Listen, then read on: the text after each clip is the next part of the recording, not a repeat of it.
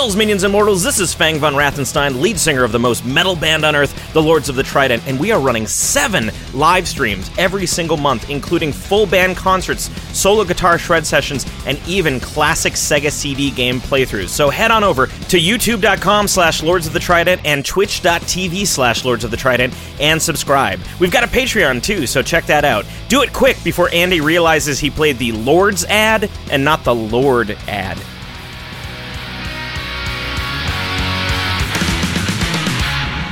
Hey, another week of podcasting, and before we kick into this week's episode, you know what I'm going to say, Patreon. Patreon.com/Andy Dowling. We now have Team Achronoplan. Team Achronoplan has launched. It is in motion. It is flying across the water.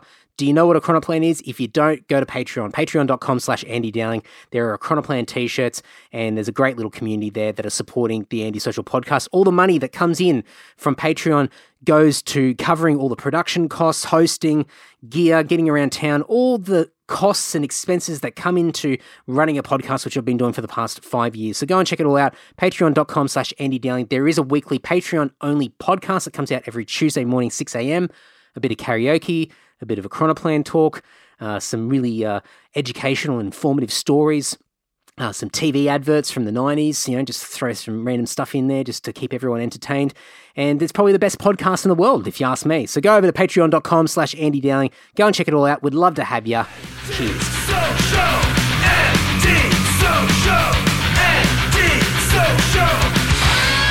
Hey, welcome back to the Andy Social Podcast, episode 256. And this week's guest is Aleks Rad. Alex is the guitarist in Sydney metal band Thraxas.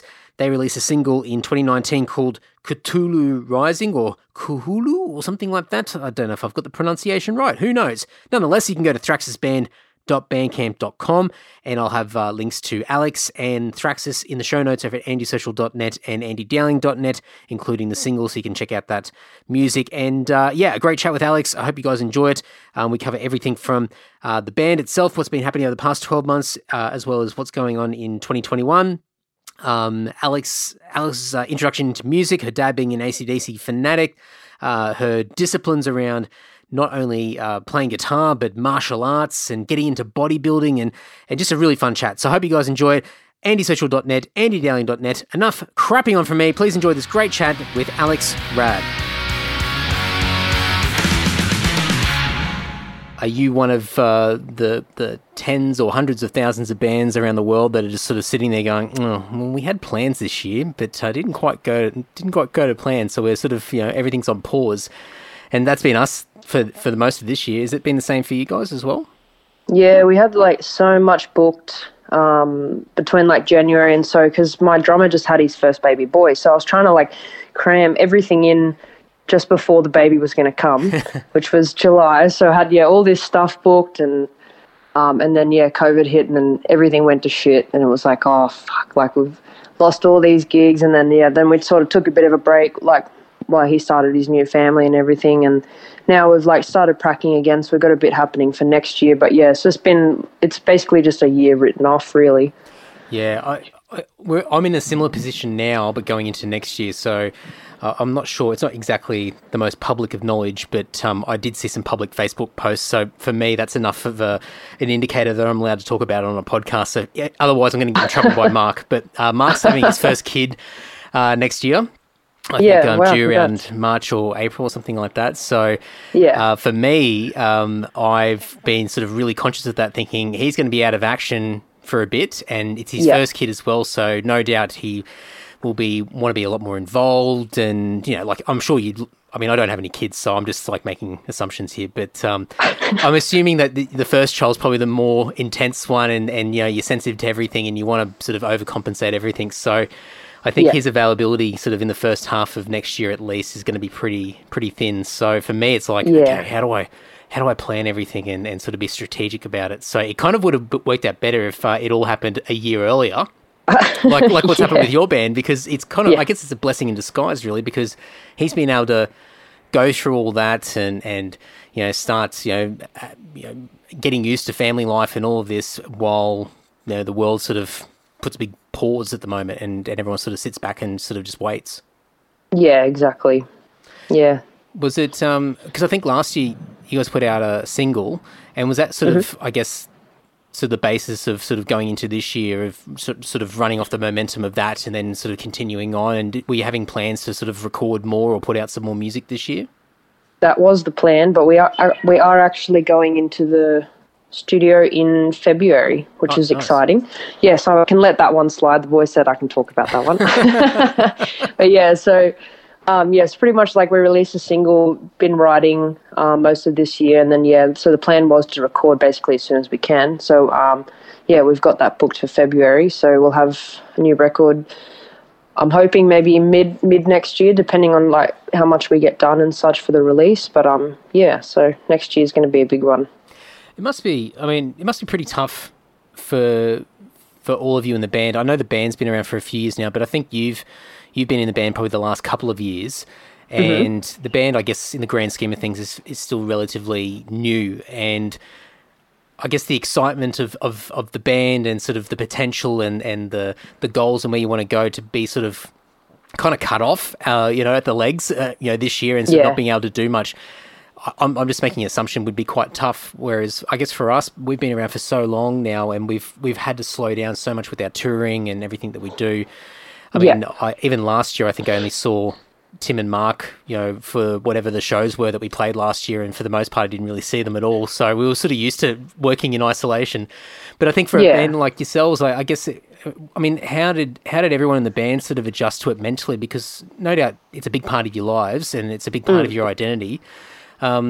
Did everyone sort of do okay, or was there a bit of a struggle, sort of even mentally, just to sort of readjust to trying to fill in your time with other things? We talk every day. We're really close. We're basically like family. But I think this year was actually like, it's probably obviously COVID's shit, but it was probably good timing for us. Like, it was sort of that time where we needed a break, and then Isaac's baby was coming, obviously. So now I think we all feel really refreshed, feeling better, I guess, and like looking forward to bigger things. Because it's like start of the year, I was starting to get tired already just from smashing gigs and recording, and by then I was just like, fuck, I need a break. So it was actually sort of like good timing, but like we still talked every day, and we're still writing. Like, we do a lot of writing digitally, so like just on Guitar Pro. So during COVID, we're just constantly sending stuff over. So we were still really productive, but also taking a break at the same time. Did you have something like a Dropbox folder or something, like some sort of file share thing where you just upload pieces of music just to go back and forth with? Yeah, we just, generally someone will sort of just set up a tab, and then we just sort of share around in the Facebook group as like more ideas sort of come through. We just do it like that. Yeah, cool. So, I think I noticed a lot of friends of mine and just bands in general, I think at the beginning of sort of when COVID hit and everyone started to get really desperate about what to do, like, and artists and bands trying to think outside the box and try just to do something just to keep it in everyone's front of mind and sort of maintain the attention. And I guess, for some bands, it's, and I guess the way that you sort of described it, it sounds like, you probably just thought, well, this is an opportunity just to sort of sit back and recalibrate and sort of think about, okay, how do we continue to do what we want to do, but maybe spend a little bit more time planning and making sure that everyone's really ready to go, instead of, not so much that I don't think you guys would have rushed it, but I think if you're exhausted in January of the year, then there might be a couple of alarm bells ringing. Yeah, like for a smaller band, like you said as well, and we're a local band, like a year is a lot of time. Like, we could have done so much this year, but then I also think it was like we needed the break, especially after like, what was last year, 2019, like going to Melbourne, that was like our first interstate gig for Thrash Fest, and then Brisbane, like there was just so much going on all at once, and then I was just like, you just sort of, like the wheels start to slow down. I was just like, I'm getting tired now.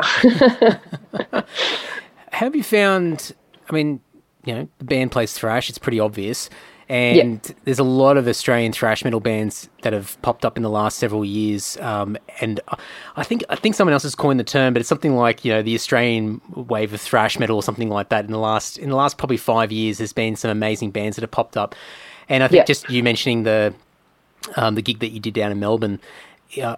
What sort of experiences have you had personally, or even the band, just sort of branching out and sort of building these networks of bands that play really similar music to you guys? Because I mean, it's something that, from our point of view as a band, it's not the easiest thing to do, because there's not a lot of bands in Australia for a long time that were playing sort of more or less power metal for the most part.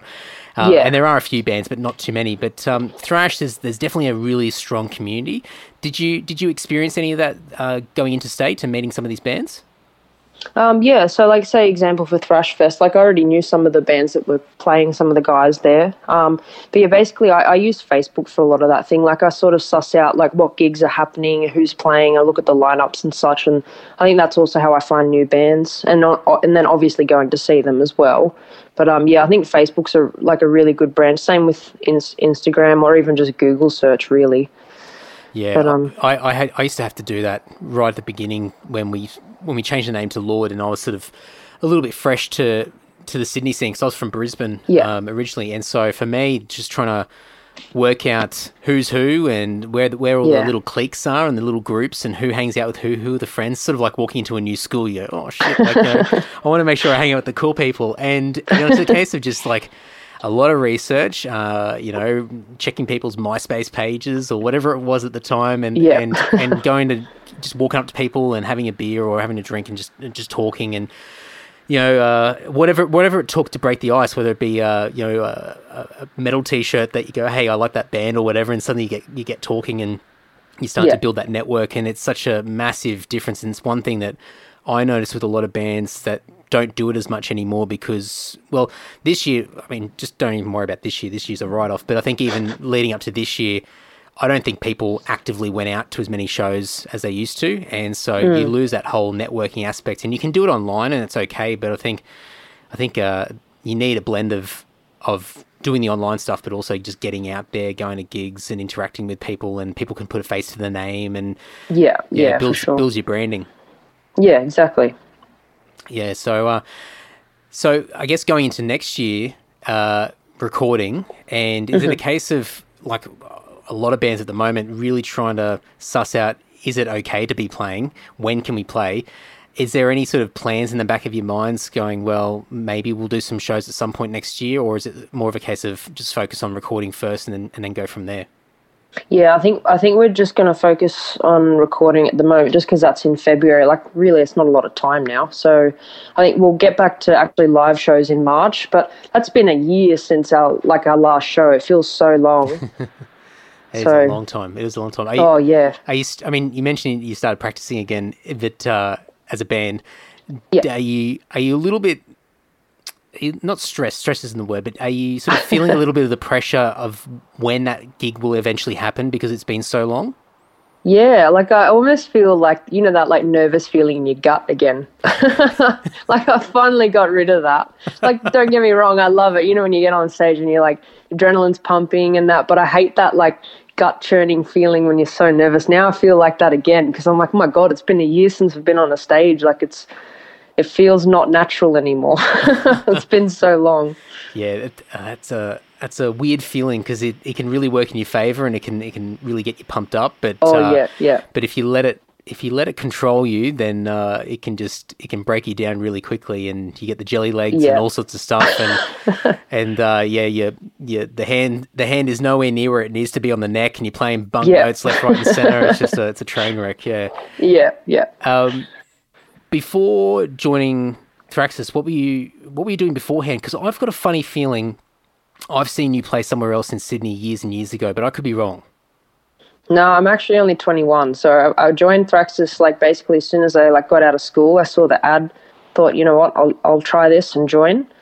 But yeah, that was the first serious thing that I joined when I was 18. But apart from that, it was just just doing the regular weekend things with friends or whatever, but nothing actually serious while I was in school. There we go. Yeah. There you go. That's my hazy years of going to gigs and not remembering what I've seen and what I haven't. But there you go. So first main band. I mean, that's pretty cool. I mean, especially to sort of jump into it and get a single out and get some momentum going, and the band seems to have everything in order, and it's, I mean, as we've been talking about, it's only really been this year that's sort of thrown things out of whack, but it's pretty cool. I mean, I've seen you play guitar online, and I mean you're pretty shit hot on guitar. Thank you. but I guess where does that all come from? As far as how long have you been playing guitar for? When did you first get into guitar? Because I guess there's a lot of shred guitarists out there, and there's a lot of people that got some really good chops and whatever. But I haven't really seen many people in Sydney for a long time that have really sort of, I guess, taken that approach and sort of play the way that you're playing. Yeah. So I started playing when I was about 8. So it's like 13 years now. Yeah, right. Wow. Started off with just basically like hard rock. So like AC/DC, got into Metallica. So yeah, just like all that sort of thing. And then I started moving into metal as I started getting older, started getting some more gear, getting a bit more serious about it. Got into John Petrucci's my favorite guitarist, Dream Theater. That's a good way to get your chops. Oh, yeah. It's such a big, it's like, can't even take steps. It's just sort of like you got to leap into it sort of thing. But yeah, so Dream Theater, Opeth, they're my two biggest influences. So like I am in a thrash band, but you'll hear there's a lot of elements. Same with like Dan as well. He loves his prog. Bull's into like groove and thrash as well. Same with Isaac. So we've got like a bit of that mixture, even like a splash of death metal in there. But so that's where it all started for me. And was it a stereotypical sort of introduction into like heavy music from like a sibling or a friend or somebody like that got you into? I mean, even just to be playing guitar at 8. I mean, I don't know that many people that started playing that early. Usually, it's sort of probably 13, 14, sort of getting into your mid-teens that people start to really get into heavy music and they pick up a guitar and they want to play Metallica and all that sort of stuff. So eight is young. I mean, where did the inspiration come from? I actually got into it from my dad. He just plays a lot of like hard rock, AC/DC. I've never seen anyone as big as like AC/DC fanatic as he is. Yeah. But that's where it started. So he had like an old 1960s SG. He still has it. Wow. So like I sort of started playing on that, and then he just like kept pushing me to keep playing, and then he got me a Gretsch. That was my first guitar. So I was like very much into like Angus and Malcolm. Yeah. Then I ended up turning into a fanatic as well, and I thought, oh shit, I need to get into some other stuff as well. Because when you start picking up someone else's style and you're like, oh, I want to develop my own thing. So I had to sort of branch out, and then I got into like Maiden and Metallica, and then it sort of just like got gradually heavier, and as I got older. So. And was that your dad that was sort of also showing you Maiden and these other bands as well? A little bit. He's sort of, I think Maiden's probably the heaviest thing he'll listen to. Yeah. So then I sort of had to like get my own, like sort of find my own way to metal. So so I found that through friends mainly, because it's sort of hard when you don't know any metal bands. Like, how do you get into it? Like, I sort of just did searches and that, and then, like, friends started taking me to gigs, started getting into it a bit more, and then, here we are now. Yeah, it's a tough one, especially sort of going through school, because, even for me, when I was in high school, there was probably 2 or 3 other people that liked metalish music. Not even. And but they didn't, maybe they liked a few Metallica songs, and for me, in my mind, that they're metal fans, that's it. It doesn't matter if they also like, the Chili Peppers or Blink-182 or whatever it is. It's just like, no, they like Metallica, they're metalheads. And it wasn't really until towards the end of high school that you really started to sort of find all these people, and luckily for me, and I assume it'd be similar for you, the wonders of the internet, just being able to connect with people online and suddenly finding people in other parts of town and sort of going, oh, cool, there are other people out there that like similar stuff to me. And then that's where you sort of learn and grow with your musical taste, but also playing as well. Yeah, exactly. Was there anything, I guess you mentioned Petrucci before, which is probably the main guy, but was there anybody sort of after sort of the typical Angus and Malcolm Young sort of guitarists out there that sort of made you sort of jaw drop and sort of go, oh geez, like, I can't even fathom, what they're playing or how do I try and play that? Yeah. I think when I found Patricia, I sort of also found like Andy James, Jeff Loomis, and those guys blew my mind. Like, especially hearing Sweet Picking that for the first time was just like, holy shit, like, how do I do that? And I think that was like the exact kick in the ass I needed just to like keep pushing. Because as much as I love AC/DC, I think you reach a point where you just sort of like plateau, like you can't push yourself any more than you have. So like once I'd found like prog in general, it was just like opened so many doors, and it was just like, oh my God, there's so much I can learn, there's so much I can do. So I think that was like from then on, it was like leaps and bounds. I was just constantly pushing myself, trying to get better. Can you remember what Loomis track you were listening to, or was it Nevermore stuff? No, it was his solo album. I can't remember what it's called now. Wow. Continuum something. Yeah, I've had a mental blank. But yeah, that stuff where it's just instrumental. Yeah. Wow. Like absolutely just amazing. I mean, yeah, I was expecting, maybe like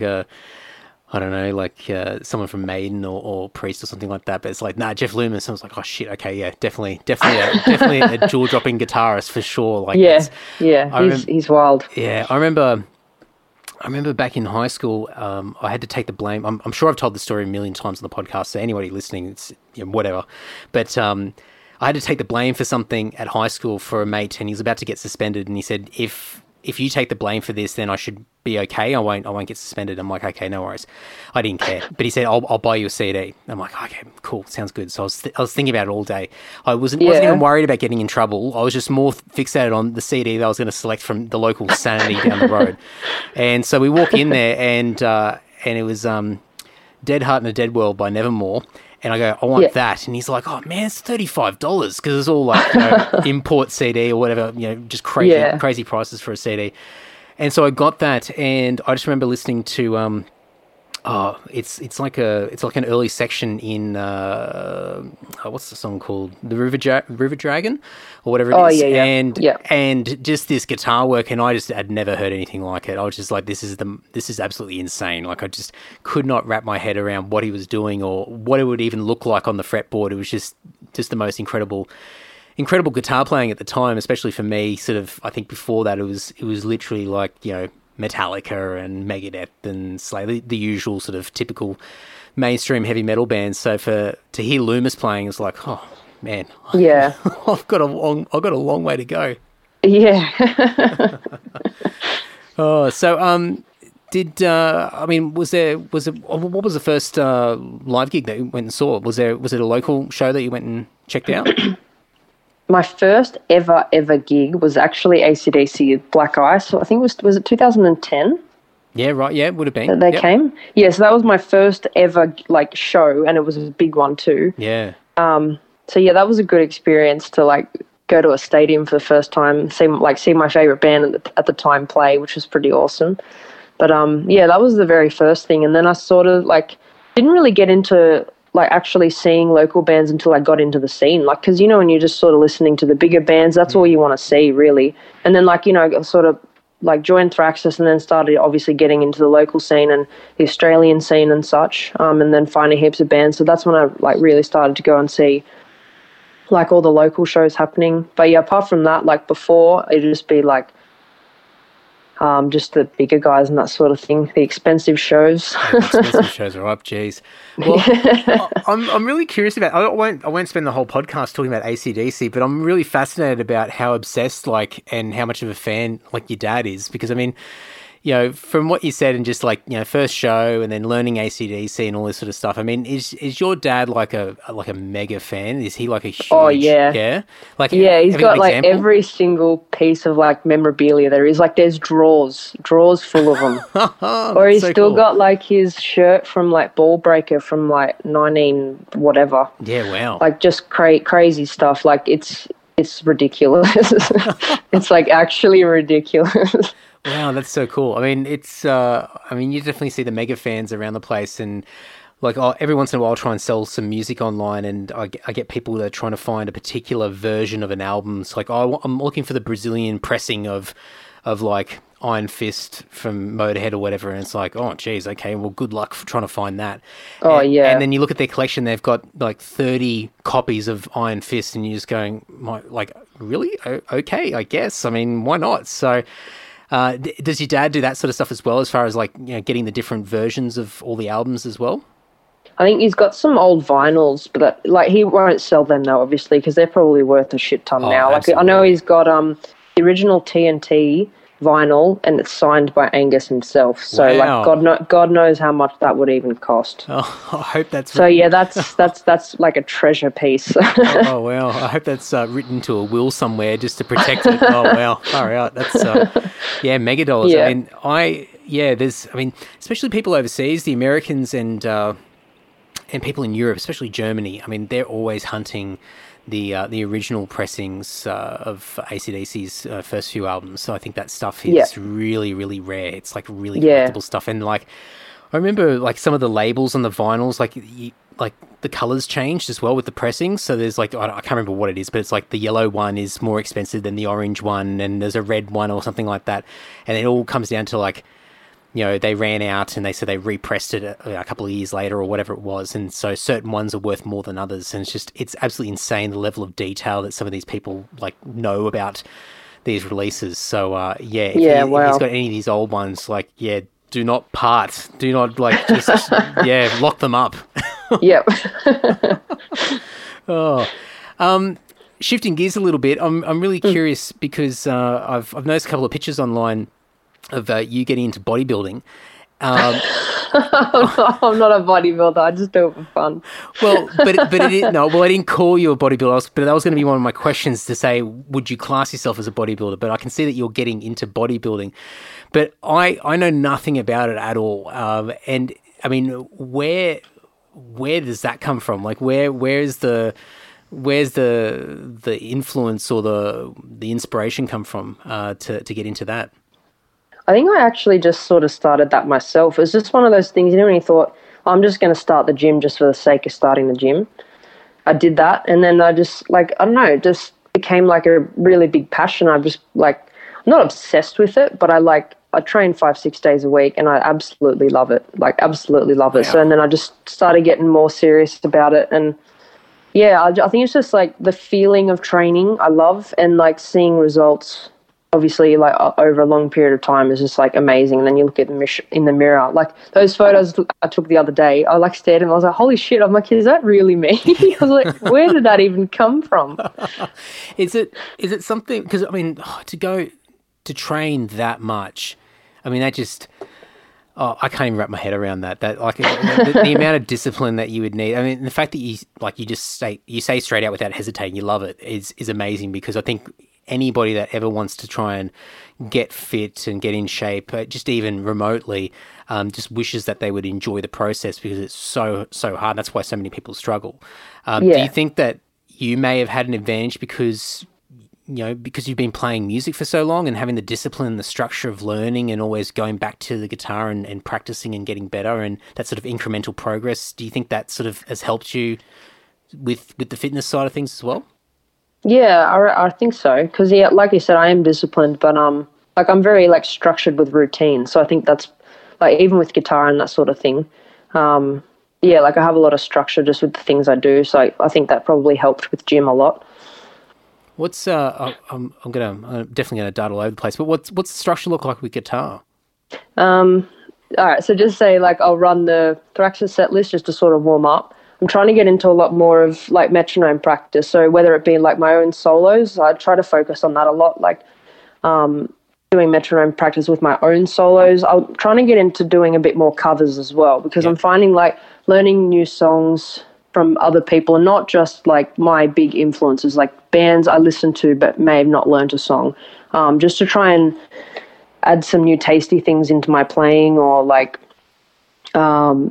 just new types of expression or whatever it is, just try and change up my playing. Because sometimes I notice, like, you know, when you've been writing for a while and you sort of get stuck, and you've, like, sometimes I notice that some of my songs may sound a little the same, or I'm using the same phrasing, or so I try to, like, when I'm practicing just at home, I try to, like, structure that. So I just, like, run the set list just to practice that, do some solo work with a metronome, And then also try and learn like some covers as well. Even if it's just like a section of a song that I really like that's new, that I've like never really like played before, that type of thing, I'd just try and do it just to challenge myself, I guess. Yeah, well, so. Are you more or less self-taught? Yeah, pretty much. Like I did a few lessons here and there, like earlier on. But I have a weird way of writing, so like I don't think lessons would really help me with that. Like I have like moments, and it's generally when I'm not at home or near a guitar. It'll be like I hear it in my head, and then I have to either record it on my phone, me singing it, or try and like tab it out by listening to it in my head. It sounds weird, but then I come home and then try and work out if I haven't forgotten it by then. But yeah, that's how I write. It's really weird. Like sometimes I'll get a few sections out, or I get a whole song out in my head, if that makes sense. Like it's super, super weird, but it's like I can't force write. Like I can't sit down and go, I'm going to write this. I think that's why like Thraxas have never sort of, we don't go into a practice session and go, we're going to write a whole album today or whatever, because it just doesn't work like that. I think it's like for everyone, we sort of pitch in ideas or whatever. But yeah, for me, it's like I hear it in my head. Yeah. So I'll hear like a whole melody or whatever in my head, and I got to then like put on guitar. But yeah, I can't force it. It's just got to be one of those things that like come, or I'll listen to say something new or whatever, and I like hear it, and I'm just like, yep, done. All right, I gotta get to a guitar. So are you literally at some point in time, like sort of out and about, you're nowhere near a guitar, you got this thing that's just come into your head, are you trying to like, I'm just imagining you like grabbing your phone and trying to like work out the tabs in like Notepad or whatever it is, just trying to work out, that might roughly be it. Is that what you're doing? Yeah, that, or I like turn the video on and try and sing the melody in my head. Right. I hope that one's a bit weird if you're in public, but what is she doing? Yeah. That might be worth actually saving all those videos for the vault for one day down the track, years and years later. If you're ever looking for like old content for the band or something to look back on, there could be some funny videos. Oh God, they're horrid. That's funny. That's funny. So some of them will get amused by them. But yeah, I think, I mean, I used to do this with just trying to come up with riffs and just little like melodies and things like that. And I'd wake up in the middle of the night with something in my head, like just the most random of things. And for a while there, I had like a little cassette dictaphone thing next to the bed. And so I would like roll over, half hang out the bed, press record, and just like and think that, and then press the stop button, put it down, and just roll back into bed with this sort of feeling of satisfaction, going, yeah, got it. And then the next day, or whenever I remember to go and listen back to the cassette, I'm going, what the hell is this dog shit? Like, I cannot even work out what the hell is going on in this cassette. But luckily, I've got those cassettes somewhere. So one day I'll follow my own advice, and I'll post those up online somewhere for a laugh, because they're absolutely shocking. And I think a lot of them were nights when I'd been out in the piss and was a little bit worse for wear. So it's probably got an extra element of slurring and sloppiness in those recordings. So just absolutely horrible stuff. I don't think anything good came out of them at all. Yeah. With the band and writing, you mentioned, like, you know, it's just not a case that you can just all walk into, you know, into rehearsals or whatever and have that plan to start creating new music. And I think a lot of bands struggle with that. I mean, we certainly don't. We'll go away and, you know, if we've got a goal, we want to start recording by a certain date, or we want to have things done by a certain date, then we'll sort of set those goals far enough in advance and then leave everybody to start pooling ideas together. But I mean, is there a similar sort of concept with the band, and how you sort of approach it? Even going into February with this recording, have you more or less got your songs ready to go, or are you still sort of going through and finalising the writing side of it? All of it's finalised. I think we're just sort of perfecting everything with a metronome now, really. And sort of, if there's any little bits we want to add, or like say Bull and I going through even just picking patterns and that sort of thing, just to make it really tight, like getting all our gear and that set up, making sure everything's perfect. But yeah, in terms of riding, I think it's as well that we just don't really have time. Like, we've all got different schedules, so we generally try and practice every fortnight, like on a weekend, maybe 4 hours or so. But like that 4 hours is gone so quick. So like, but by the time you like practice your stuff, you know, have a break, have a chat, really there's not that much time left over to like write something new. And like, as I said, for me personally, I can't really, like, sometimes I can, but I can't generally force write. I find it like whatever I force write just comes out shit. Yeah, it's tough. I think there's definitely I think there's a good discipline that you can create from writing by just showing up all the time on a consistent basis, just even if you're not feeling inspired, and just creating shit, even if 90% of it is garbage. Just the discipline of doing it and showing up all the time. Eventually, you'll come out with the gold. But in a rehearsal space with everybody around, it's really hard because you got to get everyone focused, all on the same page, and it's usually easier to go through existing stuff. You know, the songs that you already know, make sure that they're all tight and everyone's, you know, in somewhat of a, you know, a certain level of playing fitness. But I mean, sometimes we found, you know, we'll be, you know, just setting up our gear and getting ready, and someone might get ready before everybody else, and so they're mucking around on guitar or whatever, and they might come up with just this random riff, and someone will go, "Oh, that sounds really cool," and so someone will grab their phone out and quickly record, you know, the riff, and then that might end up in an album 12 months later or whatever it is. But I mean, for us, that's probably the extent of the creative process collectively. I mean, really, I think we all sort of just go off and work in isolation, and then we sort of come together and try and piece the puzzle together afterwards. Yeah. Going back to the bodybuilding stuff, is there any stigma that you are aware of around bodybuilding? Because I know that typically it's good question. Struck a chord. Because I guess maybe just to fill out the question a little bit more, you know, I guess stereotypically you've got, you know, back in the day, Arnie and all these guys, and it's sort of a very, I wouldn't say it's male dominated, or maybe it is, but I mean, I've certainly seen a lot of women in bodybuilding, but it still seems to be a bit of an unusual thing, sort of, if you're not in the industry or in that sort of in that group of interest already. Is there a lot of stigma around it? Have you experienced it yourself? Yeah, particularly like say with women as well, but just the fitness industry as a whole is a little bit of a rort. Like, sorry to say that, but just for example, just like bodybuilding as a whole, like there's obviously different divisions, but a lot of them are just like steroid use and that sort of thing. A lot of people don't come out about it. So like really, if I went to compete, like I don't take any of that stuff. I like just watch my eating, my protein, etc. Like I have a little bit of like powdered protein, but apart from that, like I'm completely natural. So like for me to go in, if I went to go and compete against someone who's on roids, well, like who do you think's going to win? And like there's testing and that sort of thing. Like obviously it's not compulsory that you're on roids to go and compete, but that's something I'd never do. So it's like there's no point in me going to try to compete when I'm literally can't be competitive against someone who's been on roids for say 2 years or so, and they basically can make double the progress that I can because their muscles repair overnight, whereas like I may need 2-3 days to actually recover from my last workout. So really it's like I don't think it's something I'd want to get involved in. Is it a bit of a dark sort of space to be in? Like, is it something that's, I mean, quite prominent? Is there a lot of other people that sort of, like, are you the exception to the rule? Do you feel at this point in time where you sort of, there's not as many people sort of in a similar position to you? Well, yeah, like I don't really have any friends who like really train seriously or like obviously who compete or any of that sort of thing. But yeah.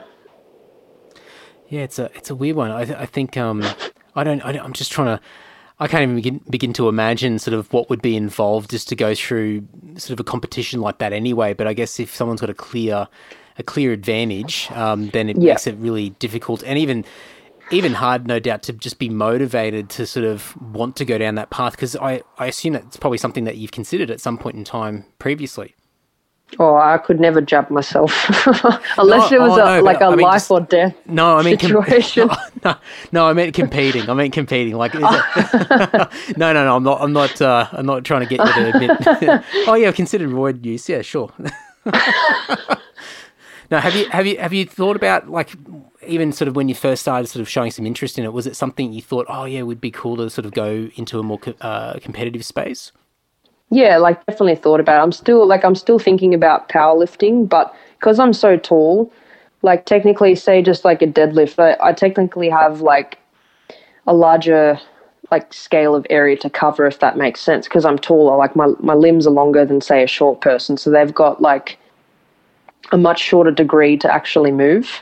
So like I think I still need to get a bit stronger, but like that is still an option because they do have like drug tested divisions. So like I definitely go into that. So I'm not up against someone who's on roids, but bodybuilding isn't tested. So that's why like I did think about it, and then I thought, you know what? Nah, this is too hard. How long have you been doing it for?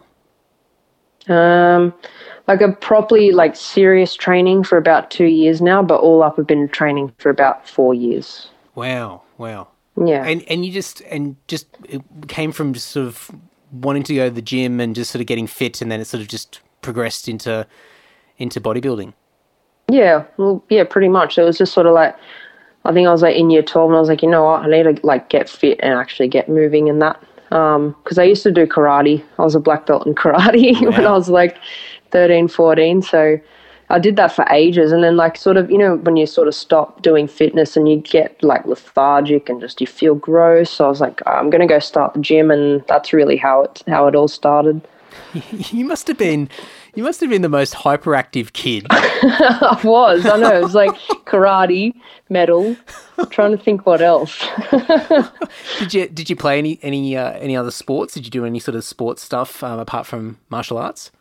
Did basketball and soccer for a little bit, but martial arts, like I was pretty serious about. I did that for like 8 years. Wow.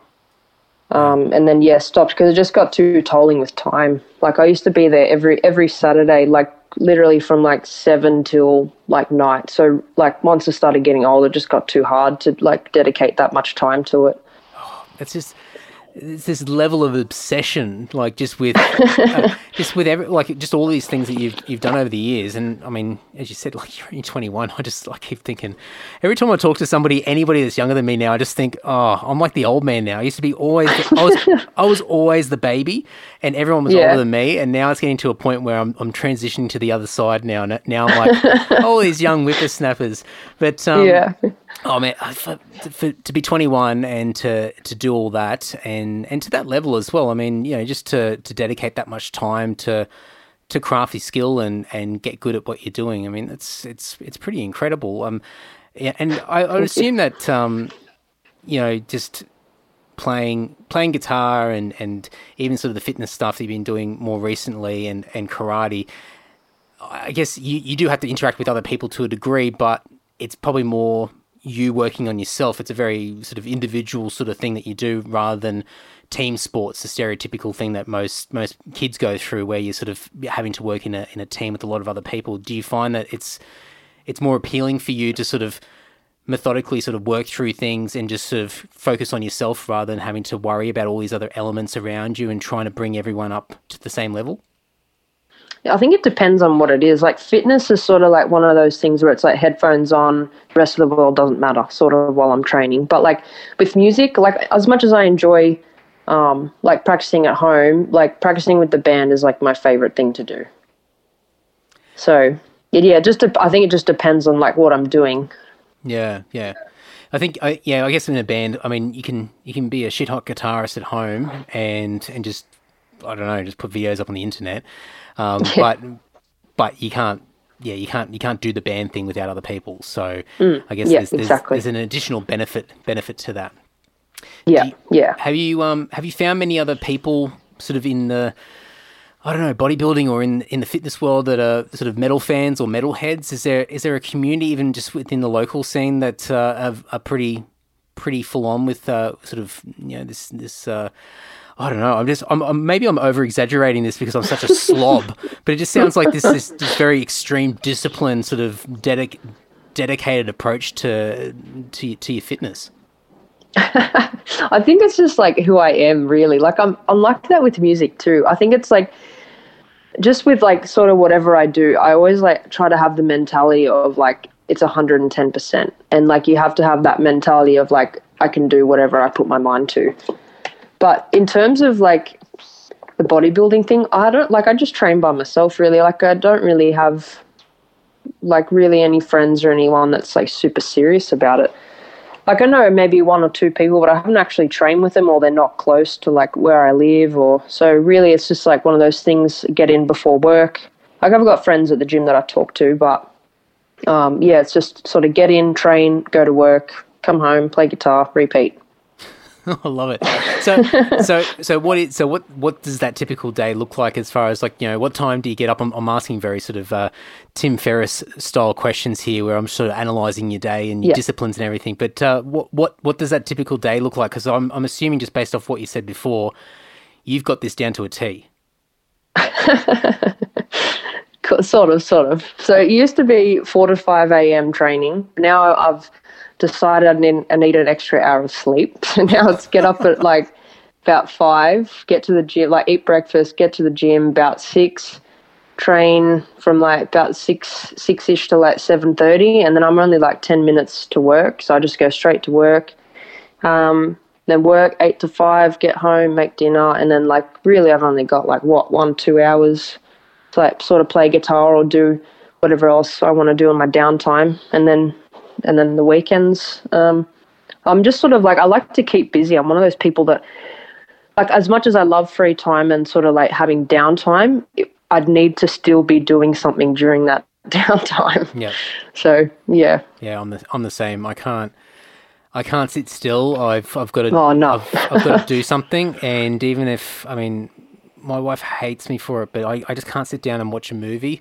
And if I do, then I've got to fidget. I've got to do things. I've got to, like, it's almost like a multitasking. And that's something I'm actually trying to get better at, is just to try and calm down and be in the moment a bit more. But my mind's in 5 different places at the same time. I'm thinking about things, or I'm planning something. I'm like, oh yeah, I've got to do that, blah, blah, blah. And then I'm just forgetting what I'm currently doing at the time. But I love filling out the day. I love the rush of just having a plan and scheduling things in and just keeping things moving all the time. And do you find that sort of, you know, getting up really early in the morning? Because I get up, most mornings I'll get up at 4, but I try, like, not every morning I'm successful. So for me, a lazy day might be 6, which is still pretty good. But do you find that because you're getting up so early, you're really trying to push all this stuff into small spaces of time around work, that you find you actually are more productive, you get more done because your back's against the wall, time-wise? Yeah, I actually find like that's the case. Because say the weekend, like you wake up and you're like, oh, I've got 10 hours to do this, you know, this one thing that probably takes half an hour to do. And then like I won't get it done maybe till that night or even the next day, because I'm like, oh, I've just got so much time to do it. I'll just like do it whenever. So yeah, I feel like sometimes when I'm not super, super pressed for time, like I do like to have downtime and that, but like, yeah, I find I get stuff done better and like more efficiently if I've just got a schedule and I'm like, yep, I've got this amount of time, so it needs to be done by this time. Yeah, I think having some rules in place and some deadlines make it a little bit easier to sort of achieve. And I'm the same. I was living down the coast for a few years, and I just moved back up to Sydney towards the end of last year, and I had to do a lot of commuting up to Sydney, and so that was a lot of my day sort of in the car, and so I found that I was so much more productive. I got so much more work done because I was just cramming in every single minute I possibly could to get stuff done. But then I'm living in the middle of the city now, and so I don't have to worry about all this driving anymore, and so suddenly I had all this extra time, and it took me a few months to really try and get my life in order because everything just fell by the wayside. Like everything, just all my discipline went out the window. I had nothing, like I was just depressed because I just didn't know what was going on in my life and why I was so lazy. And then I just realized, because time's not against me anymore. I've got all this time. I've got the luxury of time. And so I had to then start fabricating these rules and going, I need to do this by this time, and just create all these rules just to keep me accountable. And luckily that's worked. But so when you mentioned that, as far as getting up early, getting to the gym, working, coming home playing guitar, I was like, ding, ding, ding. Like, it's like, oh, that's so exciting. It's exactly what I do. Yeah, I just got to try and cram it in. Yeah, exactly that. Like days off now, sometimes if I like got a days off, I'm like, what do I do with myself now? It's weird. Yeah. I have to plan the days where there's nothing planned, and just even if it just means there's like 2 or 3 things to do. As long as I do that, I feel like I've achieved something, and I feel a little bit more, at peace, knowing that that I kept the needle moving a little bit just to try and keep everything sort of chugging along. Yeah. So I know that you probably can't give away too much information, but obviously the recording in February, is that going to be an EP or an album or another single? It's going to be an EP, so you'll have 6 new songs from us. I would have loved to do an album, but 1, it's financially quite expensive, and 2, we actually don't have, I'd like to do maybe 10 to 12 songs for an album. We're close to that, but I thought, I don't want to rush anything, and I do want to get some new music out, sort of soon. So, an EP, we all decided was the best thing for us, because, I think next year, August, that's going to be 2 years since we released Cthulhu Rising. So, I really want to get some new stuff out, especially considering that was a single. So, yeah, I think there's a lot of arguments about, how bands should release music now, and a lot of people sort of tend to think that bands should just release singles just indefinitely and just keep single after single after single and just do it that way. And then albums aren't as popular or whatever it might be. But I think EPs are really good because it's the best of both worlds. It's small enough that you can keep things moving, and it's not a massive commitment like an album would be financially and even time and just the energy that you got to put into it. But it's not just one song either, so it's something it's a bit of a package. You can put it out there, and it kind of keeps things moving and gets people interested. And it's kind of like a carrot. You can dangle the carrot out there and show people. It's sort of like what the single was in a way. Like you can sort of dangle it out there and say, "Hey, look, this is what we're all about. If you like this, then start paying attention to us because we'll have more stuff in the future as well." So I assume that the sort of EP will probably work similar to what the single did for you guys. Yeah, for sure, definitely. But I think 6 songs is a good sort of thing, to listen to start to finish, and you're still wanting more because it's not a full album. But we do have some long songs on there. One of them is about 8 minutes, so really it's still going to be a long EP, time wise, but obviously just the 6 songs. Yeah, cool. Oh, exciting! Yeah. I love the process of. I don't really like the recording part. I think that part kind of sucks a bit. But I'm not a musician's musician, so I know a lot of people absolutely love being in the studio and creating in there. But I love the whole sort of lead up and the campaign and sort of building it and building the hype and getting it out there and just seeing what sort of impact and what sort of reaction you get. So it's exciting to hear you sort of describing it and just talking about sort of what the plans potentially look like for next year and where it all goes. Not worrying about whether you can or can't play, is it a case of when you can play focusing on more Sydney shows, or is it going to be a case of trying to find interstate opportunities again, or even expanding further? Is there sort of some thoughts or some plans in the back of your minds about what you want to do? We do have something big locked in for next year, but I can't say anything just yet.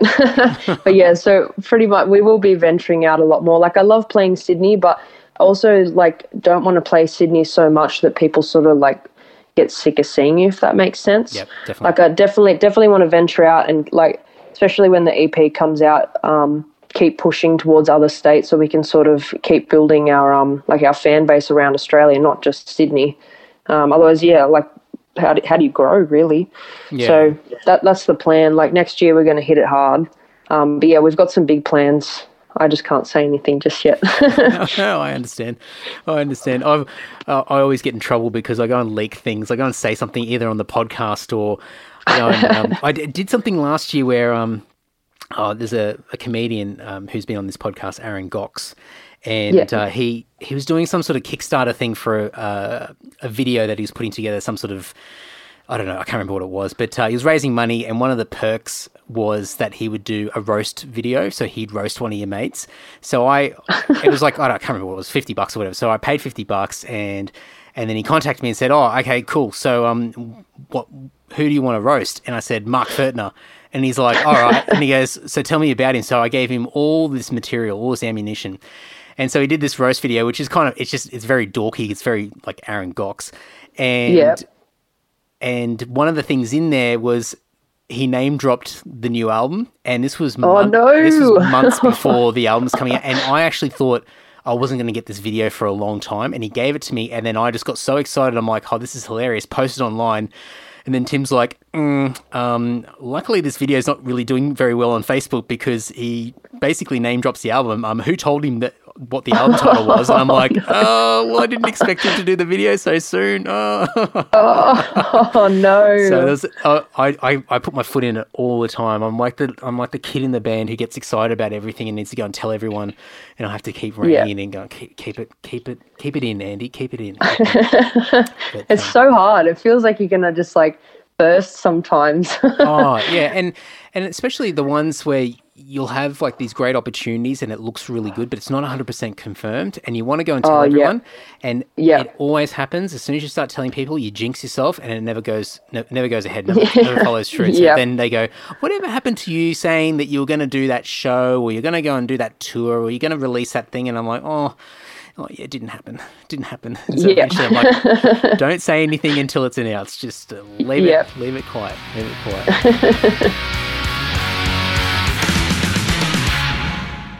All right, time to dip your toes in Thraxas' world by checking out their latest single, Cthulhu Rising, or Cthulhu Rising, or something like that. Anyone that's been listening to me on this podcast for the past several years will know that my pronunciation of any word in the English language is pretty dismal. So there you go. The theme continues. But thraxasband.bandcamp.com. I will have links to Aleks and the band, all the social media handles. Everything will be in the show notes over at andysocial.net and andydowling.net. And of course, there'll be a description in the show notes of whatever podcast player you're listening to this through right now. So you'll be able to click through and say hi to Aleks and let her know what you thought of the episode, and go back and say hello to everyone who's been on the podcast for the 5+ years of this podcast existing. So, massive thank you for you all for tuning in to another week of the podcast and continuing to support. And before we wrap it up, of course, patreon.com/Andy Dowling. We're getting to the tail end of 2020, and it's been a fantastic year. First year of jumping onto Patreon after many years of podcasting, and I have not regretted it one bit. It's been absolutely fantastic. It's been a massive weight off my shoulders this year with having some of the financial commitments of running a podcast, hosting, production, gear, all sorts of stuff that comes out of my pocket, and the crew, the community that's been building over at Patreon has been a massive help in taking some of that pressure off me and helping me focus more on just having great conversations and getting more fantastic guests on the podcast. So in particular, a massive thank you to the people that are on my $10 and $20 tiers on Patreon.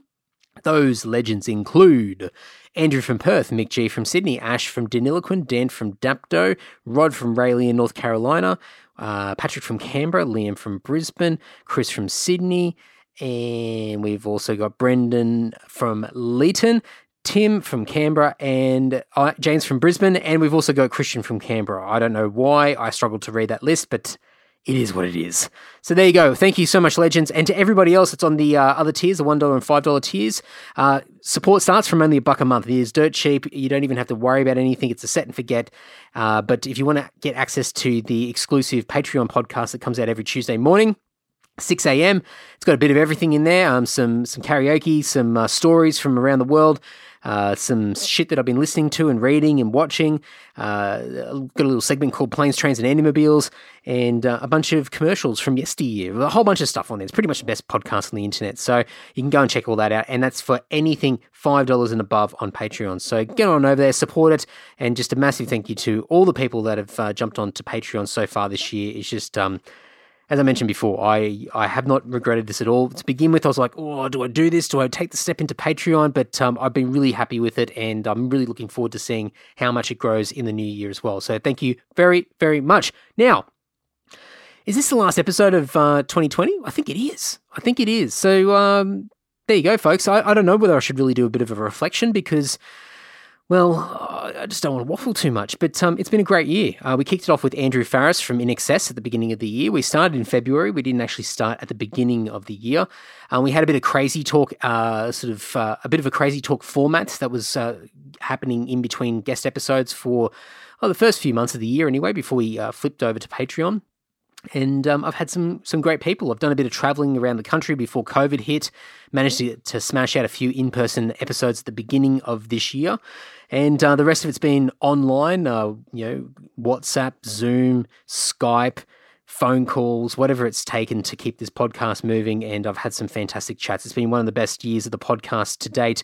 And despite everything happening in the world, I'm just so stoked and so happy that everyone's continued to stick by the podcast. I've seen the numbers grow, and it's just been it's been really fun, and I'm more inspired, more motivated than ever for the new year.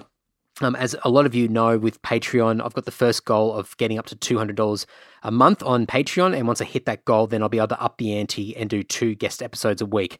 And I will say it again because people will be sick of me talking about it, but there might be some new listeners here. And if I do go to 2 episodes, well, I will go to 2 episodes a week. And when I do, the Monday morning guest episode that you come to expect will have a brand new guest. And that guest, as you've seen over previous weeks, could be anybody. It could be a comedian, could be a muso, could be somebody in the sports world. It could be someone that works in one of the science fields. It could be anything. Just anyone that I find interesting and a little bit out there or whatever it might be, they will be the Monday morning podcast. And then potentially Wednesday or Thursday morning. I don't know when it's going to happen. I'll work it out when we get closer to. But the second guest episode will be either a return guest, so someone over the past 250 plus episodes, someone will make a return visit to the podcast and say hi. And I've really wanted to do more of that, so I've had a little bit of that this year. We're going to try and make that more regular, and also I'm going to use this second guest episode to have more Australian musicians on the podcast, not just metalheads.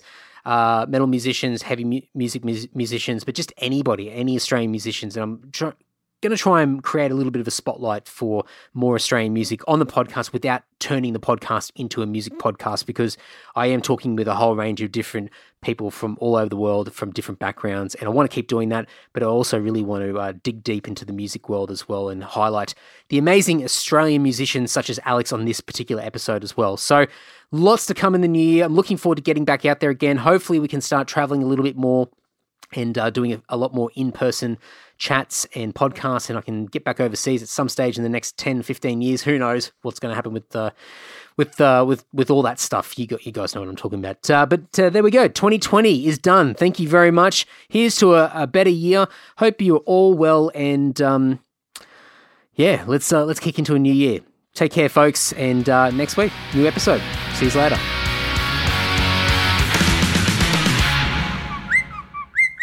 Larry, please.